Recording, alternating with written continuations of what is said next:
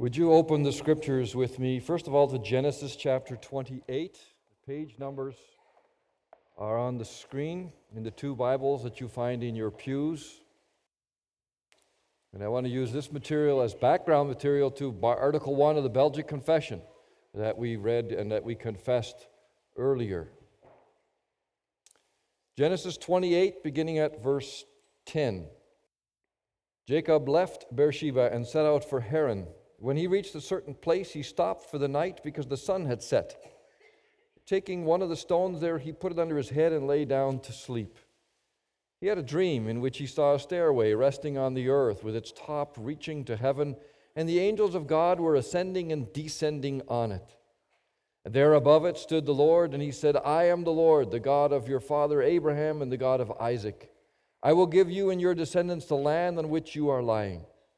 Your descendants will be like the dust of the earth, and you will spread out to the west and to the east, to the north and to the south.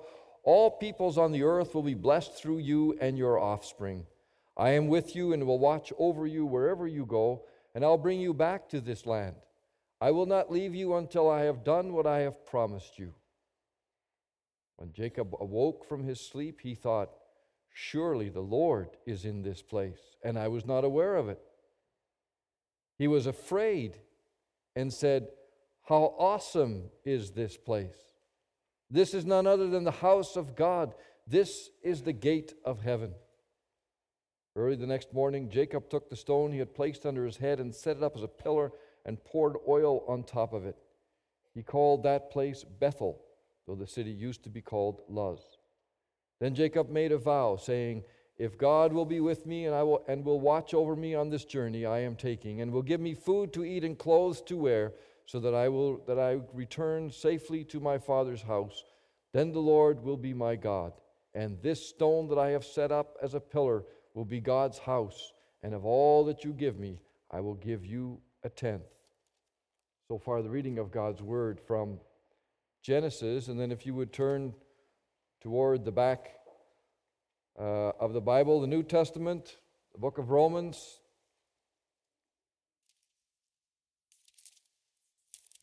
This doxology, beginning at verse 33 of chapter 11 in Romans. Oh, the depth of the riches of the wisdom and the knowledge of God! How unsearchable his judgments and his paths beyond tracing out! Who has known the mind of the Lord, or who has been his counselor? Who has ever given to God that God should repay him? For from him and through him and to him are all things. To him be the glory forever. Amen. And then a couple of verses from the book of Revelation, chapter 15, the last book of the Bible. This song, the song of the Lamb. Great and marvelous are your deeds, Lord God Almighty. Just and true are your ways, King of the ages. Who will not fear you, O Lord, and bring glory to your name? For you alone are holy. All nations will come and worship before you, for your righteous acts have been revealed. The word of the Lord. Brothers and sisters in Christ, it seems that each generation has its own language, its own words of expression. For example, I remember that when I was a teen, I know that really dates me, but the word groovy was all around. Everything was groovy. Things were considered cool. That's made some of a comeback today. Neat. Far out. And the manner in which these words or expressions were used often didn't reflect their actual dictionary meaning, but that didn't seem to matter. They were words used to exclaim, used as responses to what someone had just said, and then the person using the word would intuitively know what the word meant. So it is that somewhere along the line there were those who understood what was meant by the word gnarly. Remember that? That was used as a response. Groovy, gnarly, neato. Well, one of the words that's been popular for quite some time now is the word or the exclamation, awesome. And then for added impact, some have added the word totally awesome like.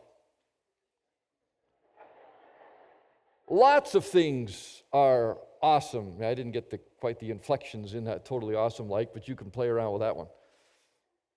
How about this from the Lego movie? Some of you are going to start singing it. Everything is awesome. Everything is cool when you're part of a team. Everything is awesome when you're living out a dream. Well, Guido de Brès, and maybe you can put the words up, Greg, for the first shot here. The author of the Belgic Confession, which is one of the forms of unity of the Christian Reformed Church, if he were to write this confession today, he may very well have written it something like this. We all believe in our hearts and confess with our mouths that there is a single and simple spiritual being whom we call God, and he is awesome, totally awesome like. This past week, we heard the folks at Vacation Bible School, as we heard, the folks at Vacation Bible School have been busy with the nature of God, creator, provider, protector, redeemer, and king. That's what the song was based upon. And Pastor John and I are going to be dealing with those points over the next number of evening services. But this morning, the attention is on our confession concerning our only God. That's where the Belgic Confession begins. Now, 3 notes, first of all, about Article 1 before we go into it all. First, note that this is a confession about our or the only God. And it is a confession for all believers, and it is a confession that's rooted inside, in our hearts, and confessed with our mouths. Do you notice that? Hearts and mouths. Contrary to the emphasis of the church of the day in which the years in which this was written, de Brès and the other reformers wanted to be sure that the church as a whole, each member, made the confession and that others would hear it and come to know the awesome God as described in Article 1. The reformers put a personal touch back into the faith. They brought the faith home again into the hearts and into the minds of the people sitting in the pews. They said each person, each individual Christian believer ought to be able to make a confession about God and mean it. The second thing to note about Article 1 as it begins the Belgic Confession is that there is no argument made for the existence of God. Did you notice that? No theories put forth, no proofs given, but the fact that God exists is simply confessed. Like in the Bible, the fact that God exists is a given. Genesis 1:1, in the beginning, God. So in the Belgic Confession, the fact that God exists is accepted as a given. Here, right from the top, it is accepted, believed in our hearts, and confessed with our mouths that God exists and He is awesome. And the third thing we ought to know about Article 1 is that the writer, when writing about God, confesses that God not only exists, and we believe that He exists, but it's possible to know something about God because God allows Himself to be known. And so from Scripture we come to know something about His characteristics or attributes. And when the writer begins to talk about God, he basically stammers, if we may use that word. That is to say, as he talks about God, whose existence we accept, he falls far short of an adequate description of God. And what one begins to understand rather quickly when studying the Lord is that He is so great and so holy and so mighty and so righteous and so awesome that there simply are no human words to do Him justice in terms of a description. But the Bible does allow us to know some things about the Lord, and some of those attributes or characteristics are found in Article 1 of this confession. And when you look at Article 1, and when you look at that list of characteristics or attributes, and you put them all in the light of who God is, then He is indeed awesome. Someone that will bring fear into your hearts and reverence and make you fall to your knees. By single, go back just one, I think the word single, there you go, single is meant one God.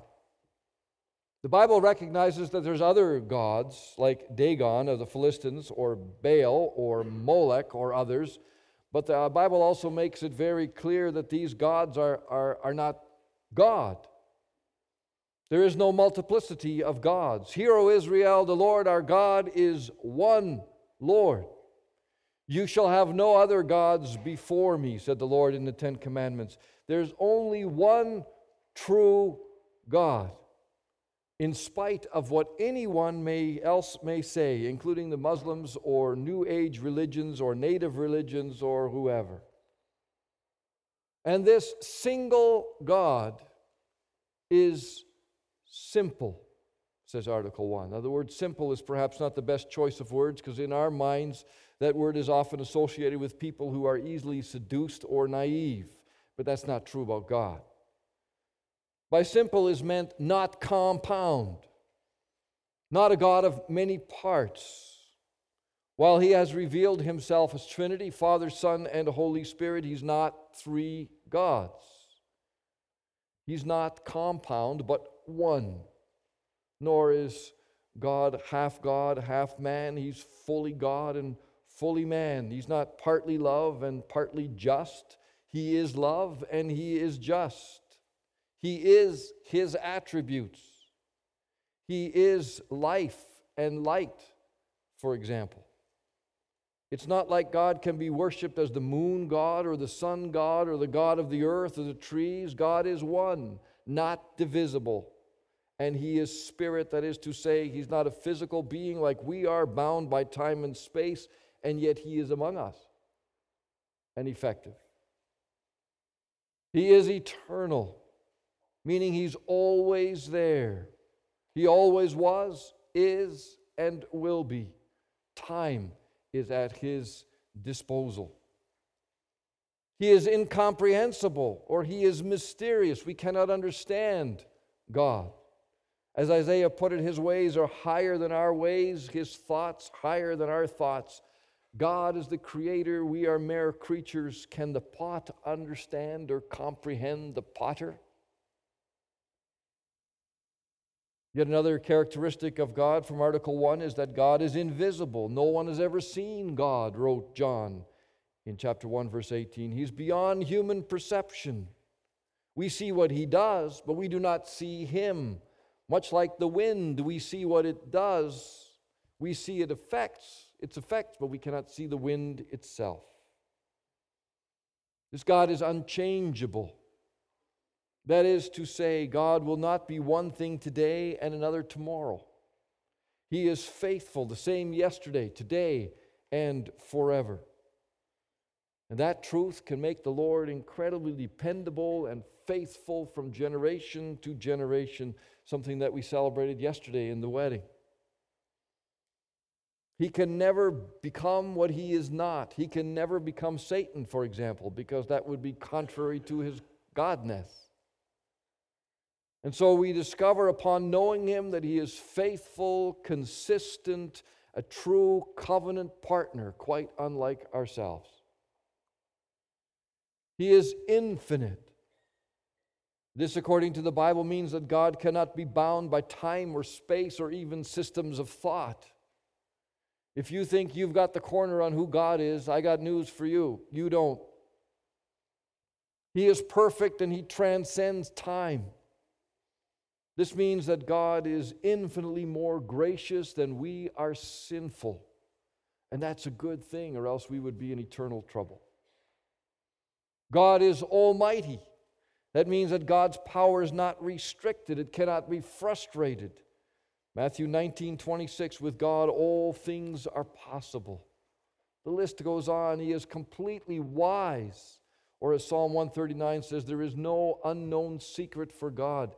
He knows all things, including the way of life and salvation. He knows when history as we know it will come to an end. He is just. That means that God hates sin and holds us responsible for our sin. He demands payment for the things we have messed up with because of our disobedience and rebellion. And when He exacts payment from us, nonetheless, by grace, He also declares us not guilty in Christ Jesus.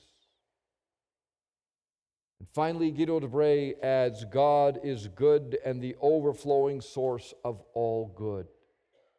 God created all things and He declared them good, very good. He is the source of all beauty, structure, happiness, and so on. And God has done something about the sinful, miserable condition of the world. He sent His Son, Jesus, to die and to pay the price for the sins of His people, which we celebrate in the sacrament of Lord's Supper this morning. And this for sure makes Him the source of all good. He hereby shows Himself to be gracious, merciful, and long-suffering. Now, when we go through a whole list of attributes, such as found in Article 1, our reaction might be to say, that's nice. Perhaps we find this list in this article somewhat wordy, too theological, too removed from what we usually say or think about God. And certainly if we were to tell people about the Lord and about who He is, we probably wouldn't run down this whole list of characteristics as found in this article. We'd be afraid that would turn people off. That's too distant. We want to talk about Jesus as my friend, my buddy. But de Bray doesn't think that this is a bad place to start when talking about the Christian faith and most specifically about the Lord. He didn't think this was a bad place because he stood in awe of God. And it was his perspective that if you're going to talk about or defend the faith, then you better begin with the Lord, the very one who made everything in the first place and who made it all perfectly, with the very one who is now also working at recreating it all in the person of Christ Jesus. Now, it is true, of course, that Article 1 of the Belgic Confession doesn't speak about a very personal God and says it seems very little about Jesus. And therefore, there may be not much in this particular article that would endear us to God. But of course, Christ and the more personal approach to the Lord is dealt with later in other articles of the Belgic Confession. And so it's safe to say, yes, your talk about God cannot end with Article 1. This is a very good place to start, though. The Belgic Confession begins at a place we all need to begin at, namely, as the writer of Ecclesiastes put it in chapter 5, verse 2, when talking about worship, do not be quick with your mouth. Do not be hasty in your heart to utter anything before God. God is in heaven and you are on earth, so let your words be few. Awesome is our God. And sometimes we need to keep our mouths shut in the presence of that God and quit pretending like we know it all. And sometimes we talk about God as being so small, but we need to recapture something of the greatness of our God. And so coming into His presence ought to fill us with awe. After all, He is the King of all. He is the Lord of the universe. He is the potter. We are the clay. And as Isaiah writes, there is simply no one He can be compared to. He has all the characteristics mentioned earlier. And these facts alone ought to make us stop in our tracks, fall to our knees, and consider His greatness. Surely that's something that Jacob came to see. Prior to the passage we read earlier from Genesis 28, Jacob had cheated his brother Esau out of the blessing by pretending to be Esau in the presence of blind old father Isaac. And because of Esau's anger concerning the lost blessing, Jacob was forced to flee for his life. He went to Paddan Aram, where his uncle Laban lived. And on the evening of the first day of his flight to Laban, Jacob slept under the stars, using a rock as his pillow. And while he slept, he had this vision, he had this dream. In the dream, he saw that ladder between heaven and earth. God's angels were climbing up and down at the ladder, and the Lord stood at the very top. I wonder what that looked like. And in his dream, the Lord told Jacob that he was the God of his father Abraham and Isaac. And what God had been to them, he now wanted to be to Jacob as well. And from then on, the Lord would be bound to Jacob, and Jacob would be bound to the Lord. There was to be continuous communion between the Lord and Jacob. And the ladder and the angels going up and down symbolized this communion. Quite something, this dream. Jacob, as deceitful and as sinful as he was now put in a place of communion with the Lord. It's only the Lord who can put us in such a position of communion with Him. And the Lord did that precisely through the work and the person of Jesus Christ. It's only through His death, only through His resurrection, which we celebrate in the sacrament, that we are able to commune with God again. After all, it was our sin that destroyed communion with the Lord in the first place. And when Jacob woke up, he was filled with a sense of awe and reverent fear. He had been in the presence of the Lord Himself. What an awesome place this is, he said. The Lord is in this place. And then he named the place Bethel, which means house of God. What's the Lord like, Jacob? Awesome. And then the Hebrew word used for awesome there is translated to read fear, reverence, terror. A fear, a reverence, a terror overtook Jacob as he thought about his talking with the Lord and being in the Lord's presence. Psalm 99 says, "Let them praise your great and awesome name. He is holy." Nehemiah 1:5, the prayer of Nehemiah, "O Lord God of heaven, the great and awesome God who keeps His covenant of love with those who love Him and obey His commandments." How often are our prayers filled with a deep sense of awe and fear and reverence for this God we're talking to? Indeed, our God is an awesome God. The one who is described in Article 1 of the Belgic Confession had visited Jacob. It must have been quite something. It drove him to his knees and to worship. It drove Nehemiah and the people to confess their sins. You see, that's always where confession leads, to worship. To praise the one who is worthy to receive the honor and the glory and the blessing. That's what it drove Paul to do in the doxology that we read from Romans 11. The hosts of heaven, as described by John in the book of Revelation, cannot stop singing their praise of the holy awesomeness of God, the God of heaven and earth. His majesty, who He is, leads one to worship. And we discover in the sacrament that Jesus is the one who has restored our relationship with the Father, so that now we're able to commune with Him again. It ought to drive us to our knees in worship.